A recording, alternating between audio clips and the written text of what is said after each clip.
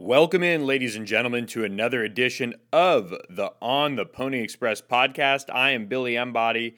It is game week for SMU. The 2022 season is here. SMU will face North Texas on Saturday in Denton. We will have your coverage of that one for you guys, as well as I'll also be on hand for DeSoto St. Francis Academy watching SMU commit Jaden Milliner-Jones on Saturday. So a lot of things happening this week.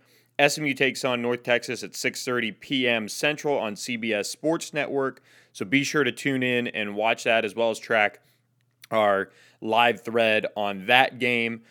SMU looking to get the Rhett Lashley era off to a good start. It's been a minute since we've been able to podcast. Honestly, guys, it's been crazy just traveling for work, looking for a house, doing all those things. And before you know it, here we are. It's game week. So let's kind of run down where SMU stands heading into this season. Later in the week, we're going to have a special guest on the podcast to preview the game against North Texas, so be sure to tune in for that as well. I got a chance to watch North Texas play its game against UTEP and kind of came away with, a tale of two halves, right? North Texas was able to pull away in the second half. Strong defensive effort by the Mean Green in the second half, shutting out what is really, honestly, a bad UTEP football team. They were able to get the job done and move to 1-0 on the season. They had a week 0 game. Austin Uni kind of navigated the offense efficiently enough, nothing crazy. He finished 16 of 29 for 236 yards, 3 TDs, and no interceptions, which I think is key. Mean Green, perfect 5 for 5 in the red zone to win 31-13 over UTEP. Funny enough, for Austin Uni, being as old as he is, I believe he's 29 years old, this was the first season opening game that he actually started for North Texas. So pretty wild that it took him all this time to finally get that season opening start under his belt. So, a efficient night for him. I think one thing that stood out is, they did hold some receivers out. They certainly, got hit with a little bit of the injury bug as cornerback John Davis and linebacker Kevin Wood both went down and did not return. But this week, Jair Shorter is the big name that did not play. Latrell Neville, if you remember those recruiting stories, that's a blast from the past. And Dorian Morris are going to be guys that'll likely play this week. This is a team that I think, is going to give SMU a game. They're going to give SMU a fight. I think SMU is going to eventually pull away and make this one not close. But if you look at it, North Texas has played. They always get up for SMU. They've given SMU kind of some fits here and there in the past, but SMU is the more talented team. I don't think there's any doubt about that. It's just all of it coming together for SMU. Is somebody like Brian Massey going to be able to play? Bo Corrales, is he going to be able to play? Those are questions that we're going to get some answers on early this week as SMU will be back on the practice field. Just a quick note on practice availability. We get the first 30 minutes of practice, and then they close it down, and then we come back for media availability. So practice notes and tidbits. Be sure to subscribe to ontheponyexpress.com to get the inside scoop on what actually goes down when those gates close and we are no longer in. We'll talk to sources. We'll talk to players, of course, as well as coaches, and get the inside scoop.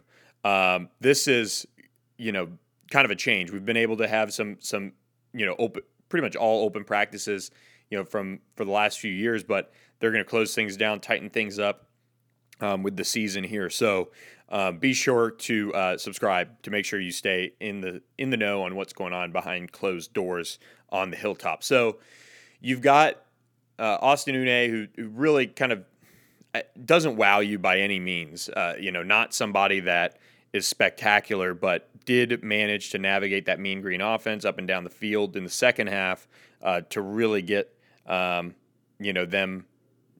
past UTEP, kind of a pesky UTEP team, at least in the opener. It was sloppy on both sides.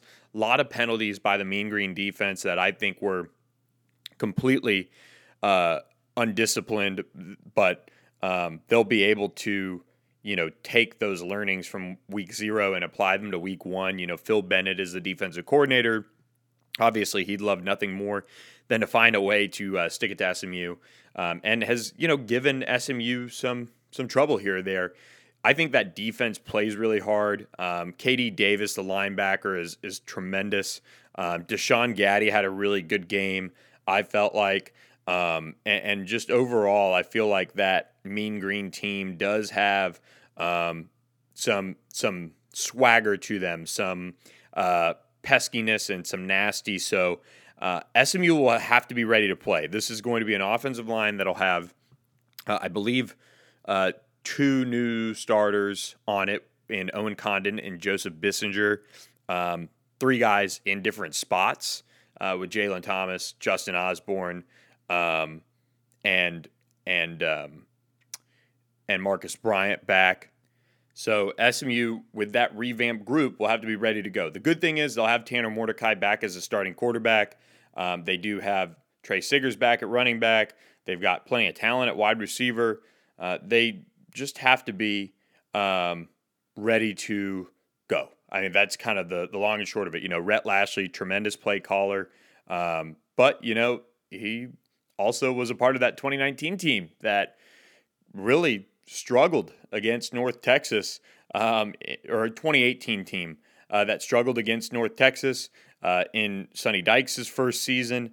But the good news is this team is far superior to what they had going into Denton when Sonny Dykes debuted in 2018. They've got Tanner Mordecai at quarterback. They have depth at receiver. I think the defense is probably the wild card for SMU. You've got this defensive line that is, really talented, really got some good depth there. But they also, need to turn that corner in terms of getting after the quarterback. And then you've got the linebacking group. Jimmy Phillips back, Isaac Slade-Matutia back, some new faces in Jaquandis Burns and Shannon Reed, and then also Kiki Burns coming back as well. So that linebacker group has some depth. There's been some competition. Can the cornerback and safety room turn itself around with the coaching change, with the scheme change, with some new faces? We'll be tracking that, of course, because I do think North Texas receiving core does have some talent, can give some problems to the secondary if they don't stick with their new technique, if they don't take advantage of the tools they've been at least given on paper and given in meeting rooms and giving with this new scheme to be successful. So it's all been a ton of talk for SMU right now. They haven't played a game. We see at least where they could be better. We see where there's been improvement. It looks like the secondary is improved. It looks like that defensive line is going to be able to control the line of scrimmage. Looks like the wide receiving core is tremendous, and Tanner Mordecai has taken steps forward. How does the tight end room work out? How does the offensive line work out? Are the linebackers able to take the next step? Is the secondary that much better just based on changing that technique around and changing that scheme? Those are questions that'll be answered. And then, of course, the kicking game. SMU is going to roll out Colin Rogers, a true freshman at kicker. You're going to have Ryan Bushkevsky, the Texas transfer at punter, and then Brendan Hall handling kickoff. So, but back on North Texas, this is a team that I think will bring it against SMU. Will it be enough? I'm not so sure after watching North Texas, UTEP over the weekend. I just don't think it was, I think it was 2 teams that just didn't look very good. Week 0 can be sloppy, all those things. But I wasn't overly impressed with what North Texas brings to the table. Oscar Attaway, after missing last season, returned, had a really good game for North Texas. He impressed me, no doubt about that. And they kind of rotated some running backs in there too, so he wasn't the complete workhorse really for that game. This is something that he's going to be able to ease his way back in and be able to figure this out as he goes, because he does have some help in that running back room. But he is the clear-cut starter, I would say. Had a really productive game against UTEP, so he could be somebody that gives SMU some trouble. They need to get their hands on him. They've got a veteran at center, in the middle with Manasi Mose. Talk about a kind of a smooth but tough name to say there. He's a multi-year starter at center, and I think he can, he'll have a tough matchup. Elijah Chapman in the middle there for SMU, one of the strongest guys in the country just overall. At that nose tackle position, he's going to give him plenty to deal with in the middle. So I think when I look at the North Texas defense, I feel like they play with a little bit of an edge. I do feel like this is a good test for SMU. Can they control the middle and open up the running lanes inside? Trey Siggers and Velton Gardner especially have a tendency to be able to get downhill and really run with a physical brand of style, and I think that helps SMU. That's going to be something that I think, looking back on Rhett Lashley's offenses at SMU, they want to be able to run the football and do it well. And this is where I feel like the difference is between Rhett Lashley at SMU and Rhett Lashley at Miami. I think he's got a lot of talent in that running back room that can translate for him, help them move the ball on the ground, take the pressure a little bit off the passing game, and allow SMU to chew some clock as well. I think this is going to be kind of a grinded out game for SMU. It just seems like SMU either gets a real tough game from North Texas, or they get a game that they've been able to pull away and win handedly. So this one, it's tough. First-time head coach, how's he going to handle situations? New defensive scheme, new offensive scheme. But you do have some key pieces that you'd like to think can really settle things down and put things in the right direction for SMU. So, I think this team has the pieces to be successful. Can Brian Massey play and contribute at a high level? Will we see a Nolan Matthews-Harris back out there? How do some of these newcomers fare in their first games for SMU? Those will be key pieces of the puzzle for SMU against North Texas. But overall, I felt like North Texas looked like kind of a pesky team, but a very sloppy game one for the Mean Green and Seth Luttrell. This is a team that on paper SMU should have the edge and beat handedly. We'll come back later this week with our formal predictions, but that's just my take after watching a good bit of that game against UTEP. On Monday I rewatched it and got a chance to lay eyes on what they had put out there on Saturday night in a rain delayed game. So maybe that played a little bit of a part of it, or lightning delayed game. Maybe they just kind of sat in that locker room and it took them a minute to kind of wake up. But overall, kind of a lackluster-ish game for North Texas, but they did come away with the win. So we'll see who has the advantage. SMU now has film on North Texas and ways to kind of attack that offense, but North Texas, has that advantage of having already been in game-like atmospheres, and they have that experience over SMU. So we'll see how it plays out. We'll be back later this week to preview much more of that. But now I want to flip over briefly to the recruiting side of things. Share some of the notable performances over the weekend, some takeaways from week one of Texas high school football as SMU commits were back in action. If you want somebody that really had a stock-up showing, I'm going to go with Jamarian Carroll, Wichita Falls Hershey wide receiver who committed to SMU just before his senior year began. 156 yards, 2 touchdowns on just 3 catches. But he also had a rushing touchdown and a punt return for a touchdown. He did it all. We just rated him as a strong 86, somebody that could move up as a senior. I think SMU really likes this prospect that they've got on board. I think they've got a steal. Was kind of a quiet recruitment and ended up going SMU's way right before his senior year. So had a really, really good game, 48-7 win over Clint. I do also want to shout out the work Jackson Lavender has done early in his senior year. This past weekend, he caught 8 passes for 72 yards and a touchdown. Also carried the ball 3 times, 16 yards, and also did some kick returning as well. So SMU has a do-it-all guy. We touched on that in our notes after seeing Jackson Lavender, that he's going to play all over for Lucas Lovejoy this year. So really impressive showing from him.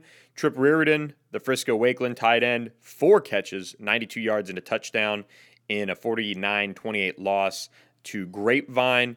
Lonnie Johnson, ran the ball 15 times for 58 yards and 3 touchdowns. Also added a 75-yard receiving touchdown for Keller Timber Creek.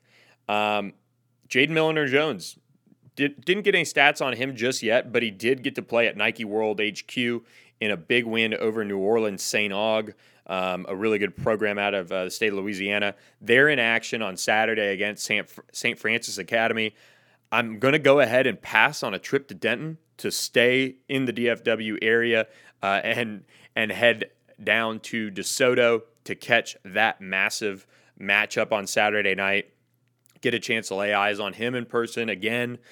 See Claude Mathis, our old buddy from his SMU coaching days, and just see a ton of SMU targets. DeAndre Reardon was another prospect of 2025 who impressed in that St. Aug game. Actually had some of our LSU posters on the site that I run for On3 asking who's that guy. He's one of the best in 2025. So there's a lot of talent for DeSoto. Looking forward to seeing all that crew on Saturday.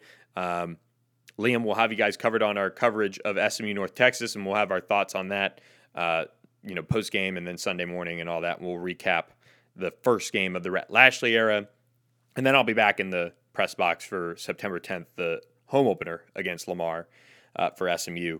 Finally, Alex Kilgore, Katie Paytal, linebacker, had a touchdown, another 48-yard run, and was just overall dominant on defense. Our Sam Spiegelman was in attendance, as well as some of the other On3 analysts.